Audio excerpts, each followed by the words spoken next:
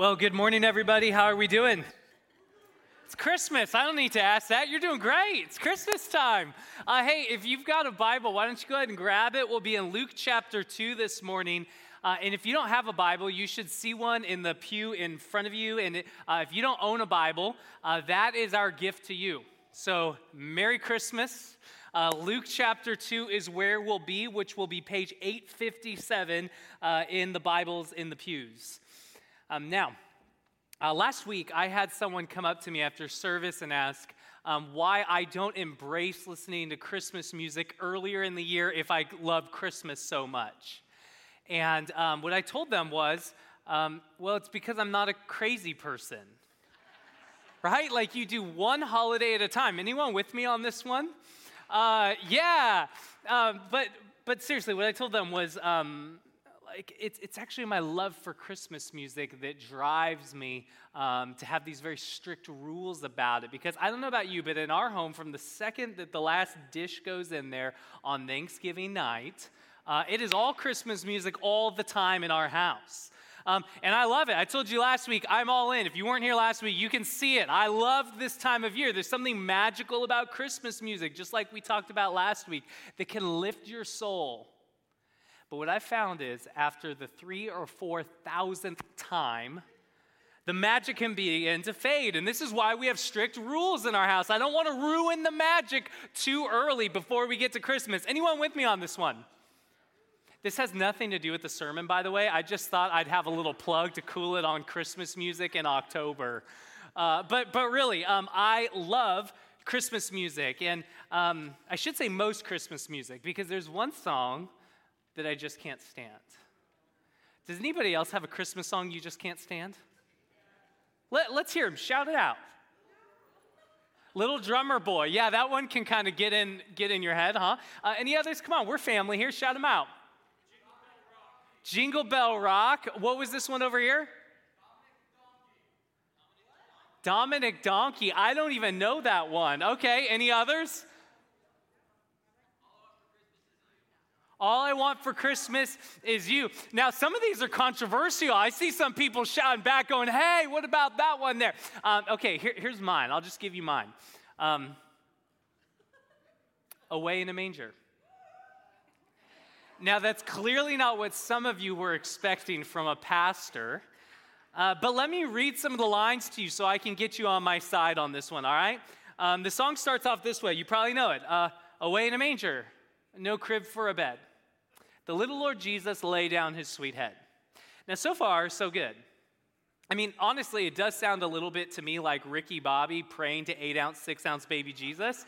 But if you've never seen that movie, it's all good. You're not jammed up by that. This is basically Luke 2 put to music, but it continues on saying, the cattle are lowing, the poor baby he wakes, but little Lord Jesus, no crying he makes. Now, I've been in the room 2 times when a baby was born, and here's what I can tell you from my vast experience. Number one, epidurals are a gift of God's common grace that push back some really scary stuff. Praise Jesus for the ingenuity he has given humanity. Number 2, and much more to the point here, some of you, I'm starting a controversy there. Let's keep moving. Number 2, babies cry. When babies are born, they cry. Someone amen that. And here's the thing. If they don't cry, something's wrong. Like a team gets called in. They go, the baby's not crying. We got to get in there because babies cry. This is what little humans do. This is what it means to be human. But according to this song, not baby Jesus.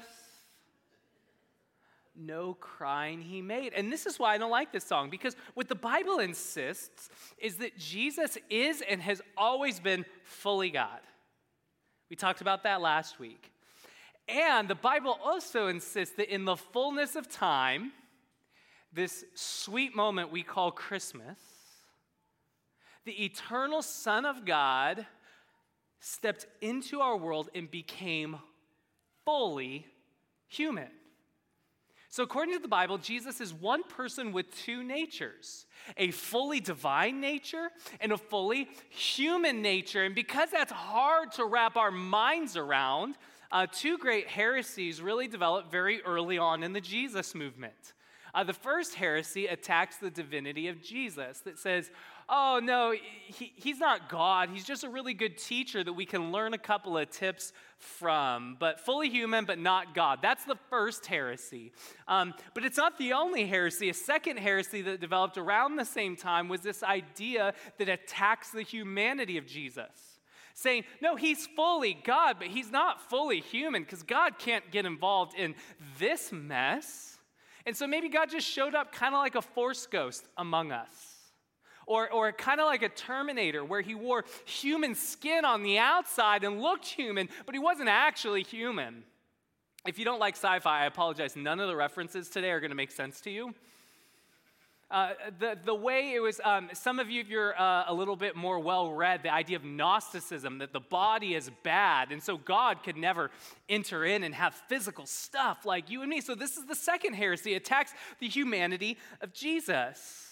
And I think this is where this song is coming from when it says that Jesus was this perfect little baby that never cried.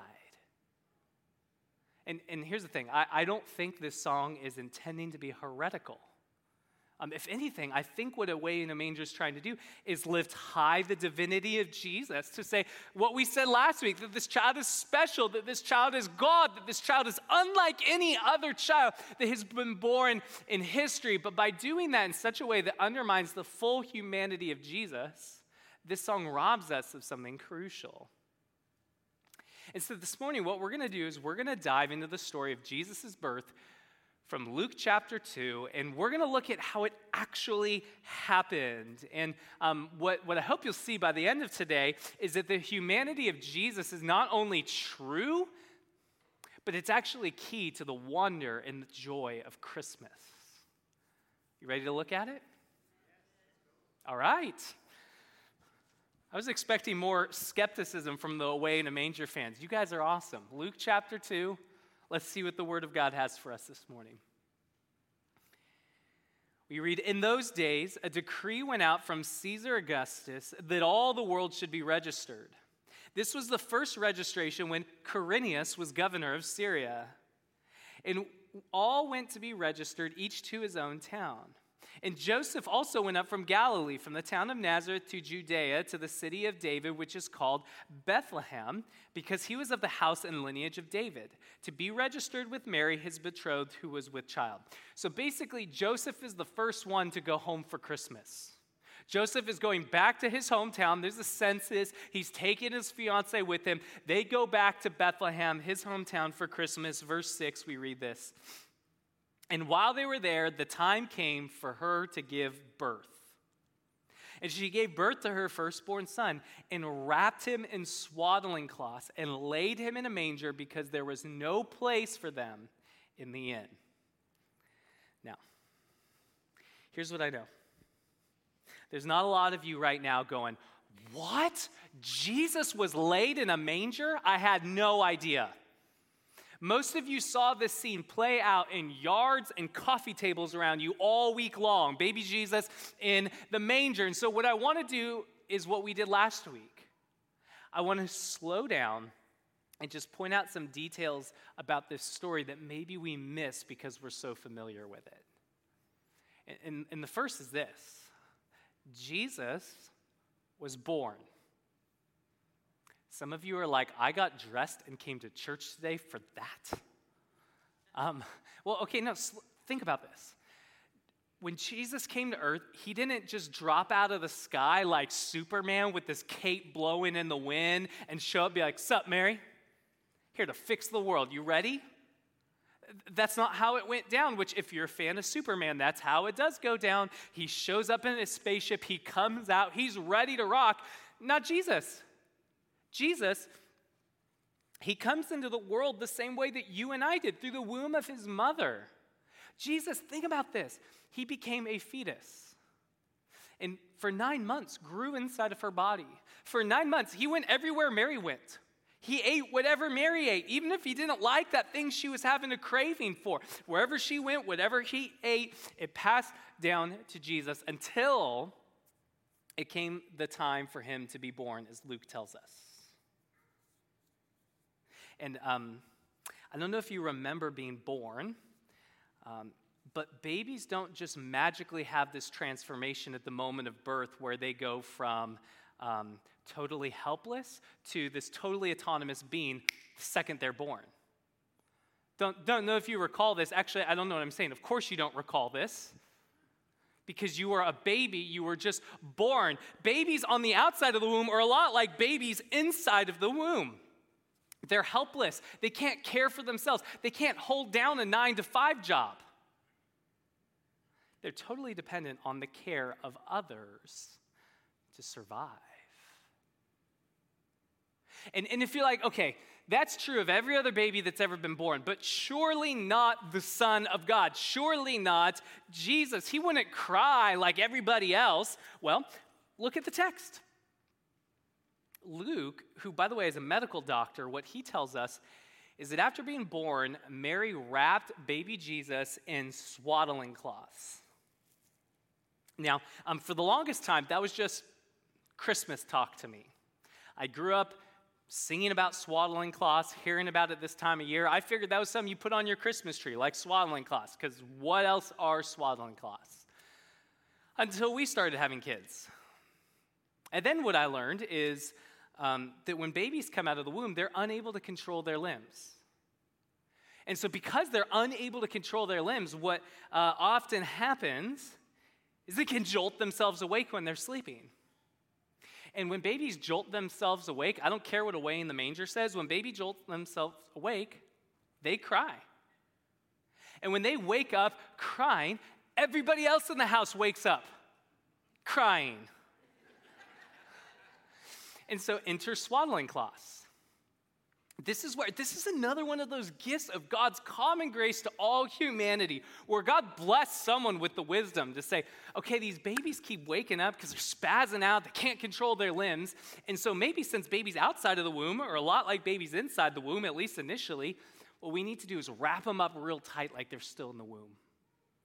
We need to wrap them up and keep those limbs contained so they can feel a sense of safety, a sense of comfort, a sense of security, and so they can get some sleep.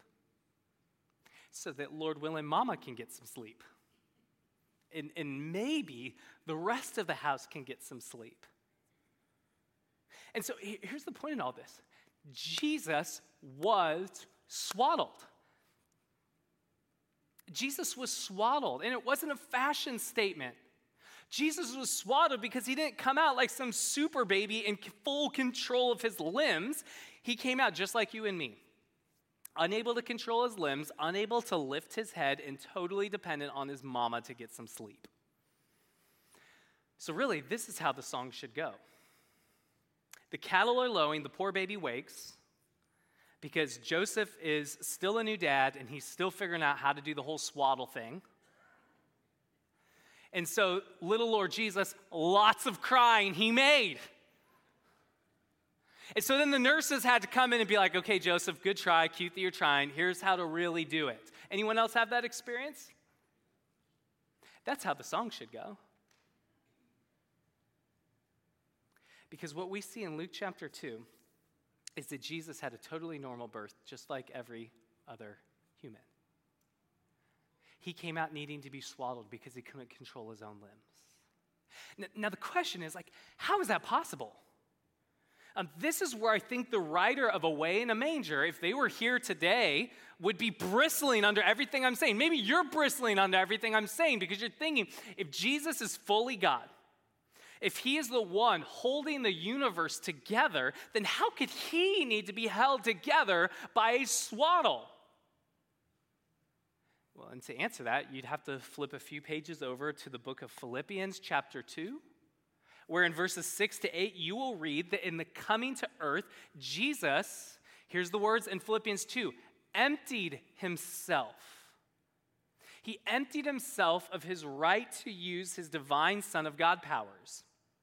Now, he didn't empty himself of his divine nature. That would be heresy to say that. Jesus never stopped being God when he came to earth, but without sacrificing his divinity in any way, Jesus simply laid aside his right to use his Son of God powers during his life on earth to live fully as we do. That's what Philippians chapter 2 says.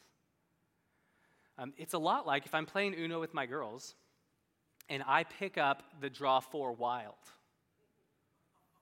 In that moment, game's over. I mean, I'm not that good at card games, but I'm better than a 5-year-old and a 5-year-old and a 6-year-old. So if I've got to draw 4 wild in my hand, game's over. If I want to, at any point, I could end them. But a lot of the time, not all of the time, but a lot of the time, what I will do is I will choose not to play that card. I will choose not to play it to enter into the game with them. Now, it doesn't mean I don't have the card. It doesn't mean that at any time I couldn't end the game, but what it means is that in my love, I'm not going to play that card to enter into something with them. And that's what's going on here. That without sacrificing his divinity in any way, what Philippians chapter 2 tells us is that during his life on earth, Jesus refused to play his Son of God card so that he could experience the fullness of what it means to be human, so that he could experience the full human experience, from all the highs of that to the difficulties of that, from the weaknesses to that, everything. And see, what you see in the birth narrative is it's not just physical limitations of not being able to control his limbs, it's social limitations as well. You see this in probably the most famous word in the text, that Jesus was born in a manger. That word literally just means a place where animals feed. And so this could be referring to a trough, kind of like you see in manger scenes. I've got one in my front yard. It could mean that. It could also just be referring to like a barn or a place that animals are hanging out in general. And so what Luke is telling us, here's the general idea, is that Jesus was born in a barn. So if anyone ever, Jesus was the one person, if someone said, "What, were you born in a barn?" He could be like, "Actually." That's what's going on here. The Son of God is born in a place where animals feed. And Luke tells us why. He says, there was no room in the inn. Now, I don't know about you. For years, I just picture this as Joseph being bad at planning. And so when he gets to Bethlehem, shows up at the hotel, and the no vacancy sign is flashing, and Mary looks at him, and she's like, "Joseph, you made reservations, right?" "Right. I've been pregnant for a few months, Joe. We've got reservations, right? Because no room in the inn." But they didn't have inns back then. They didn't have hotels back then. What they had were homes that had guest rooms in a culture where hospitality was considered normal. Where when someone came to your door and said, "I'm traveling, could you provide me a place to stay for the night," that you would welcome them in, just like we saw Abraham do back in our Genesis series.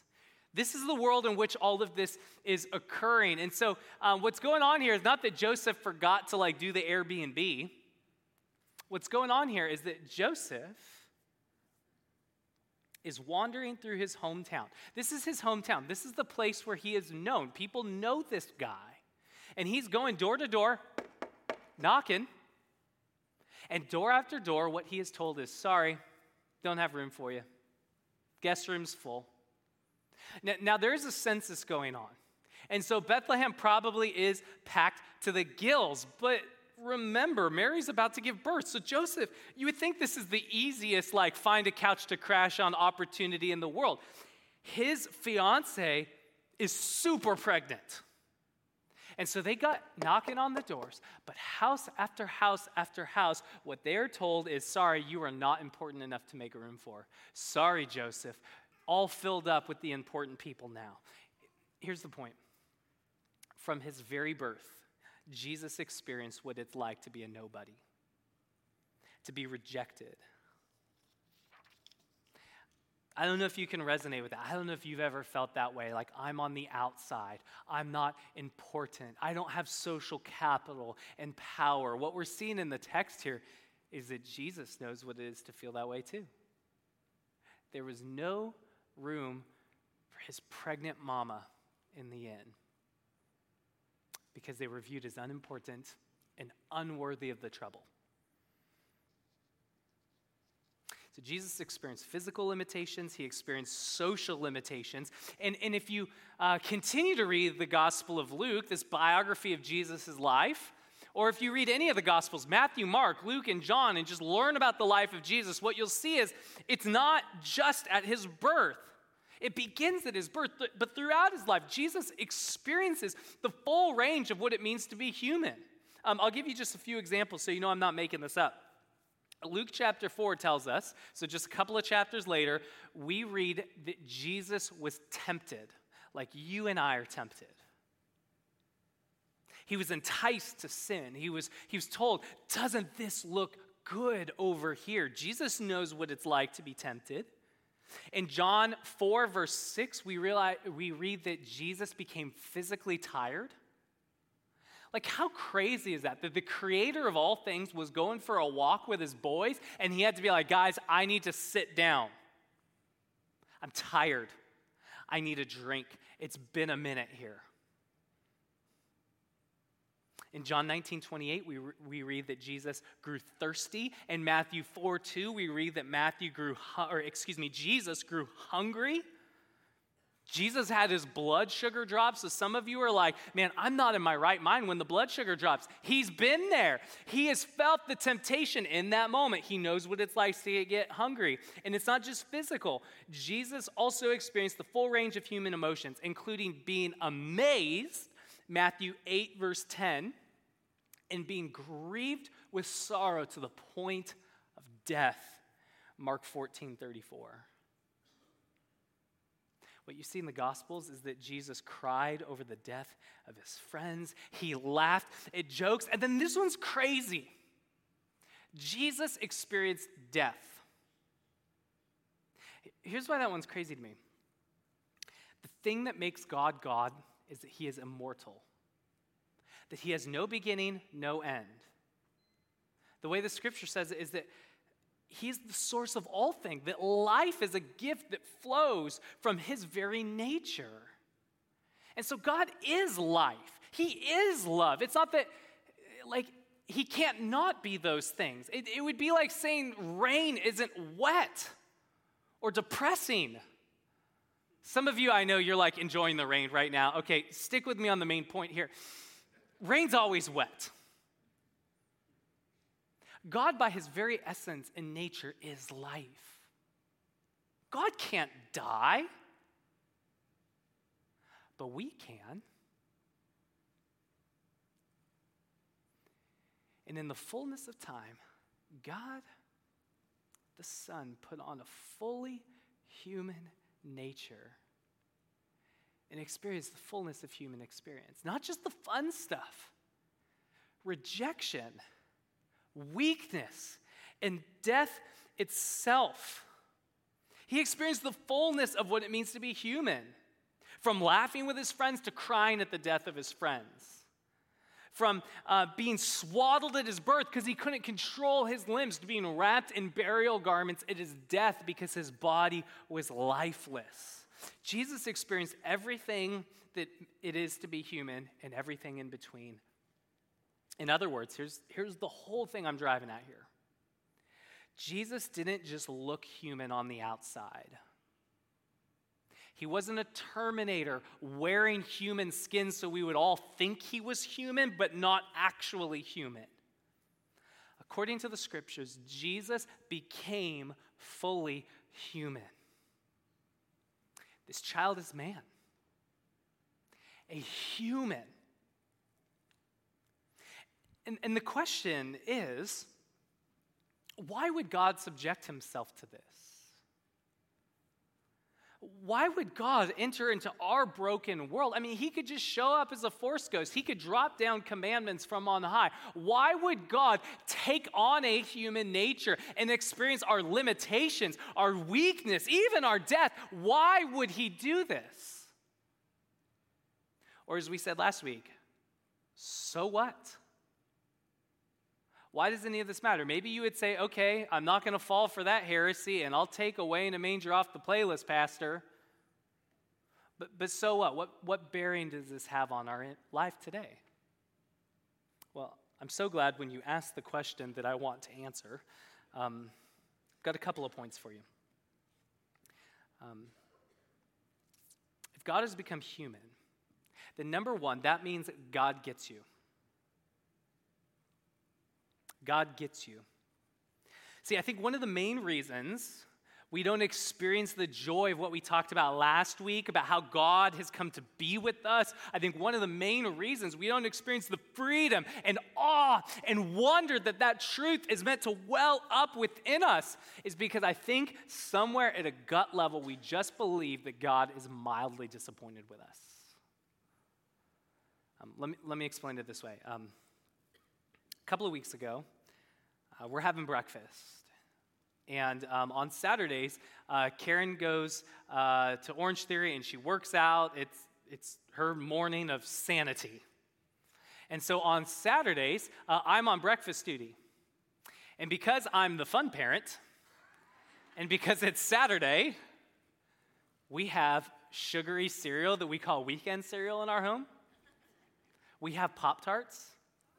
We have a great time.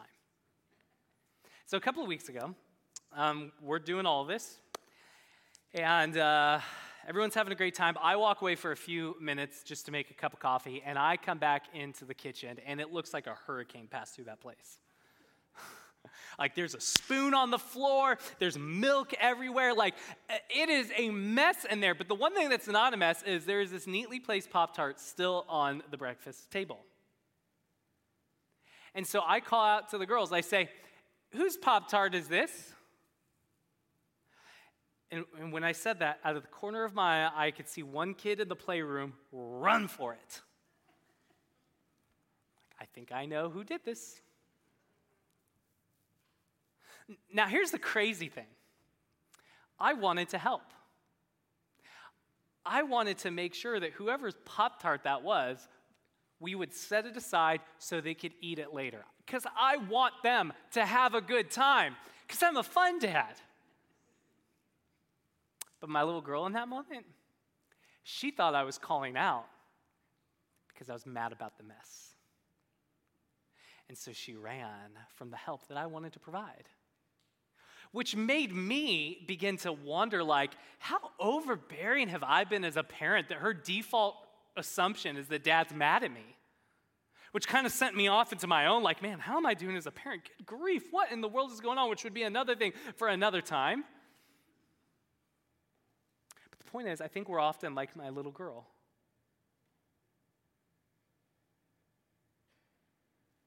Running from help because we think God's up in heaven going, really? Again? You kidding me with this? Ugh. Can't believe it. Don't you have a Christmas tree in your living room? Don't you realize all that I've done for you? Again? Ugh.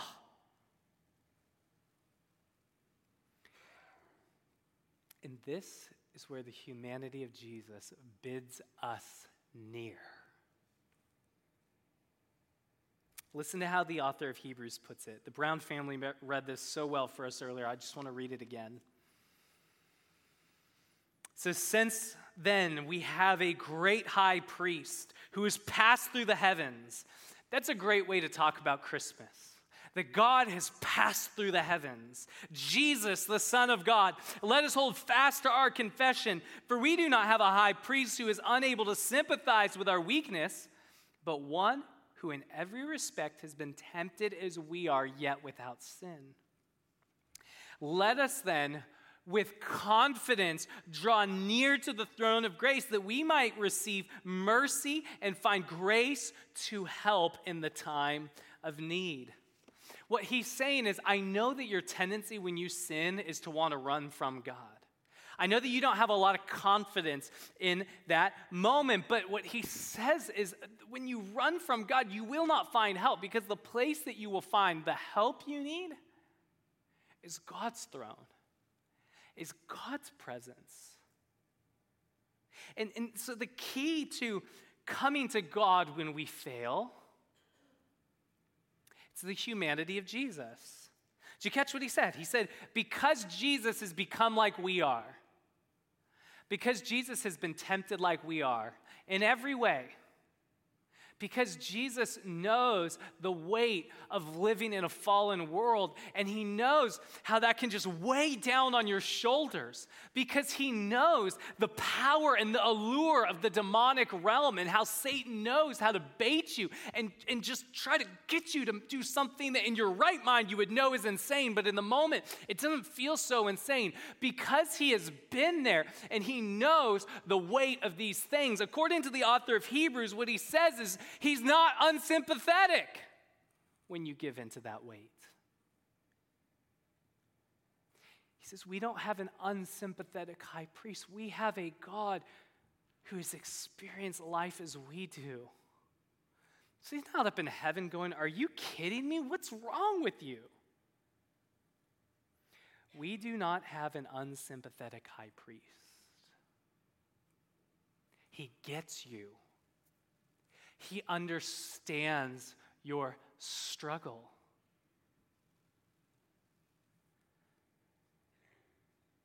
And if you really believe that, what the author of Hebrews says is you will find yourself running towards him when you fail. If you believe that Jesus has passed through the heavens and becomes like you, and he gets you, so he's not just walking around dialed up to 11 ready to crack you, but he understands. And so his posture towards you is, come to me. I know how dark that is. I know how busted that is. I know how that just weighs down on you. So come so I can give you the grace to help. The author of Hebrews says when you believe that, the thing you're going to find yourself doing when you fail is that you will start running towards God, not from him. And that is where you will find the grace to help in your time of need. Because while Jesus was tempted as we are, and he gets us, he is unlike us in that he never gave in to sin. So this is the second thing. God gets you, and also God can help you. Because while we give into sin, Jesus never did. So what the author of Hebrews says is, man, when you've blown it again, you can run to him because he gets you and he can also help you. Jesus isn't that friend that says, yeah, I've done some shady stuff too. I get you. Let's try to be better this week. There's a time and a place for community where we're authentic and share our brokenness with one another. But at some point, you need a Savior to not only be like you, you need someone that can rescue you.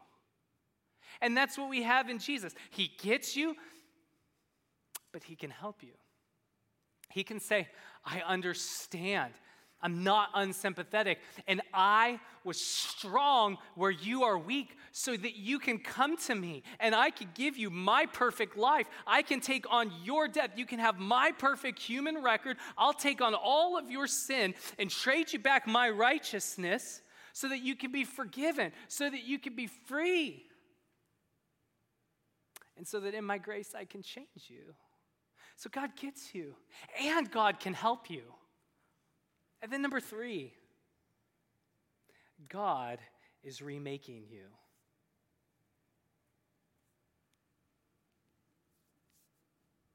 See, if this child is man, if God has really become fully human, then what that means is in Jesus Christ, we have a picture of what true human flourishing looks like.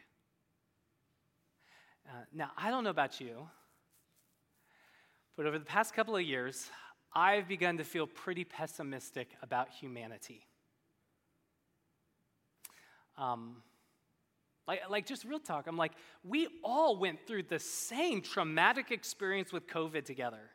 And yet, rather than coming together, we turned on one another. Like, what is wrong with us? I'm not very sympathetic with us.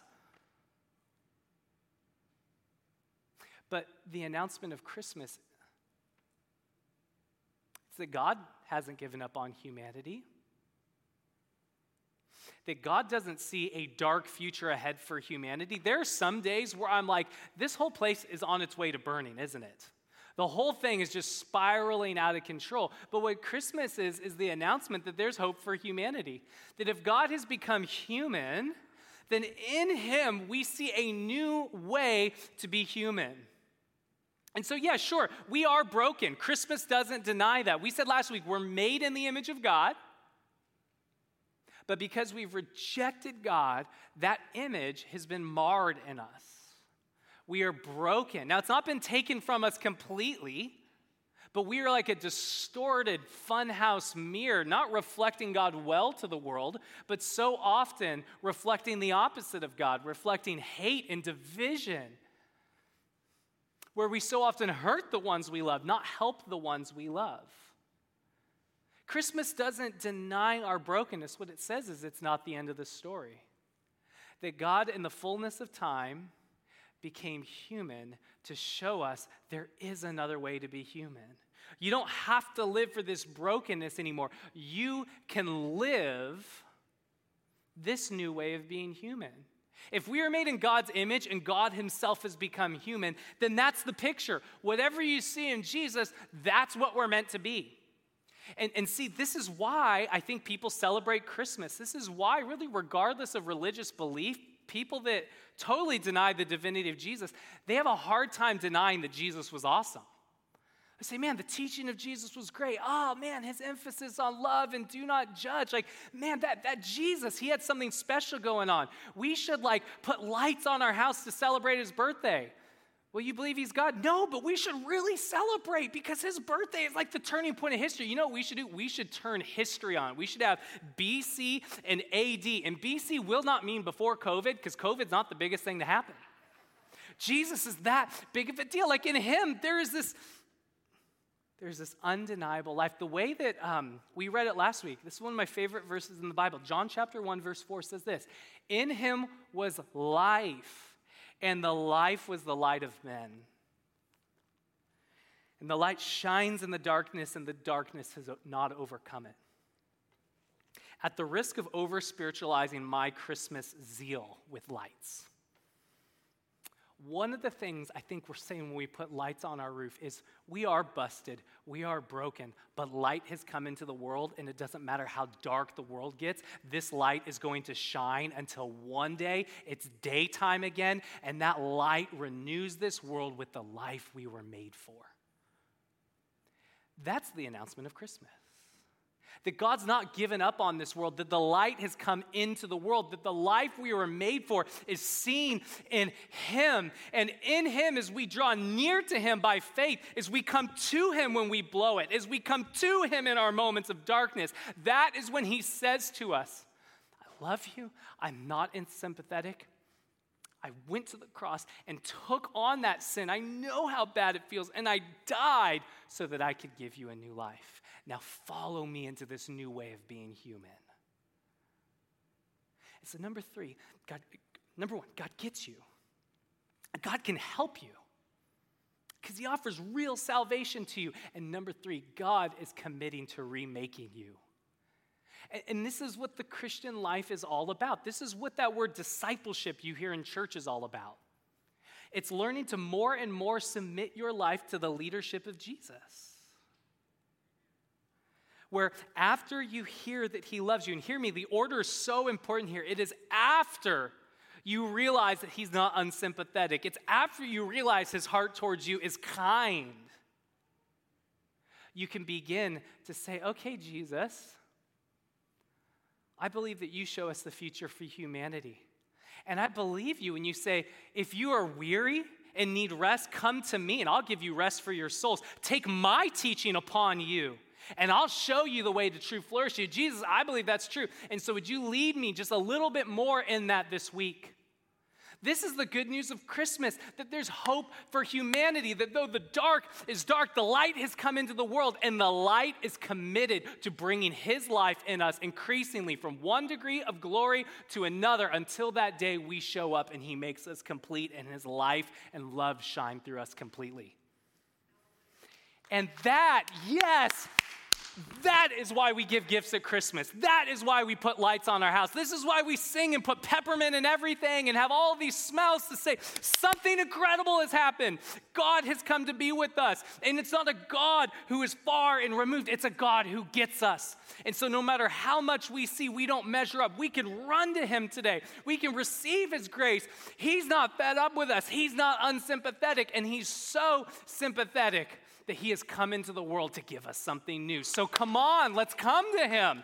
This is what we are celebrating behind all the lights and the trees and all of the things that smell nice. And so as we begin our week-long response to this message, I want to encourage you to come to his throne of mercy this morning. I want to encourage you to come to him. I don't know where it is for you that you are running from Jesus. I don't know where it is that you're just kind of avoiding him until you feel like you can clean yourself up. I don't know where it is that you think God is disappointed with you, but I believe that the Holy Spirit can reveal that to us right now. And so I'm just asking him, Holy Spirit, speak to us, reveal our hearts to us in this moment. I don't know where it is that you're running from him this morning, but the humanity of Jesus bids you don't have to run anymore. He's not unsympathetic to you. And so I want to encourage you as we turn now and sing in response to the word we just heard, that as we're singing to Jesus for all he is, I want to encourage you in that place that you've been running from him, come to him and tell him right now, I don't want to run anymore. I want to receive your grace to help in my time of need. And my goodness, Jesus, I need you this week. I want to encourage you to come to him as we sing this last song now. And as we do that, I want to encourage you to just have this question in the back of your mind all week long. Jesus, where are you seeking to lead me and restore true humanity in me? Where do you have more for me than what I am living? Because here's what I can promise you. When you begin to ask Jesus questions like that, Christmas begins to pop into 4 dimensions for you. And the light that has come into the world, he begins to shine a little bit more through your life. But you got to get the order right. You've got to come to him for grace and mercy in your time of need. And it's from that place that he leads you in a new way of living. And when you fail in that new way of living, it's like a circle. You go back to that grace. And then you come back to him and he leads you. This is the Christmas cycle until he comes again and we have something even more exciting to celebrate than Christmas. Until then, let me pray for us. Jesus, thank you for loving us so much that you would leave the comfort of heaven to come be with us. Jesus, I don't even want to leave the house on a rainy morning. I don't want to leave the comfort of my home, but you left the comfort of your heavenly home to not only come into a place where you would experience physical limitations, but you came into a place and experienced social limitations. You came, and on the cross, you took on the darkness that is within us. You took on our sin and our shame. Thank you for loving us so much that you would do all of that so you could make an end to those things and make a new way and a new life for us. And so, Jesus, I pray you just shine the light of your love into our hearts this morning by the power of your Holy Spirit. Would you help us to believe that you get us, that you can help us, and that you really can remake not only us, but the world around us? Would you give us the hope of Christmas this morning? Where maybe we're cynical, would you show us that the darkness isn't the end? And would you start with our own heart? Show us you're not fed up with us. Lead us to your throne of grace. And from that place, I ask that you would send us out of here singing and celebrating and ready to give our best gifts to you and to everyone around because we have a life in us that can't be denied. Thank you for becoming human to restore humanity. We love you. In your beautiful name, we ask these things. Amen.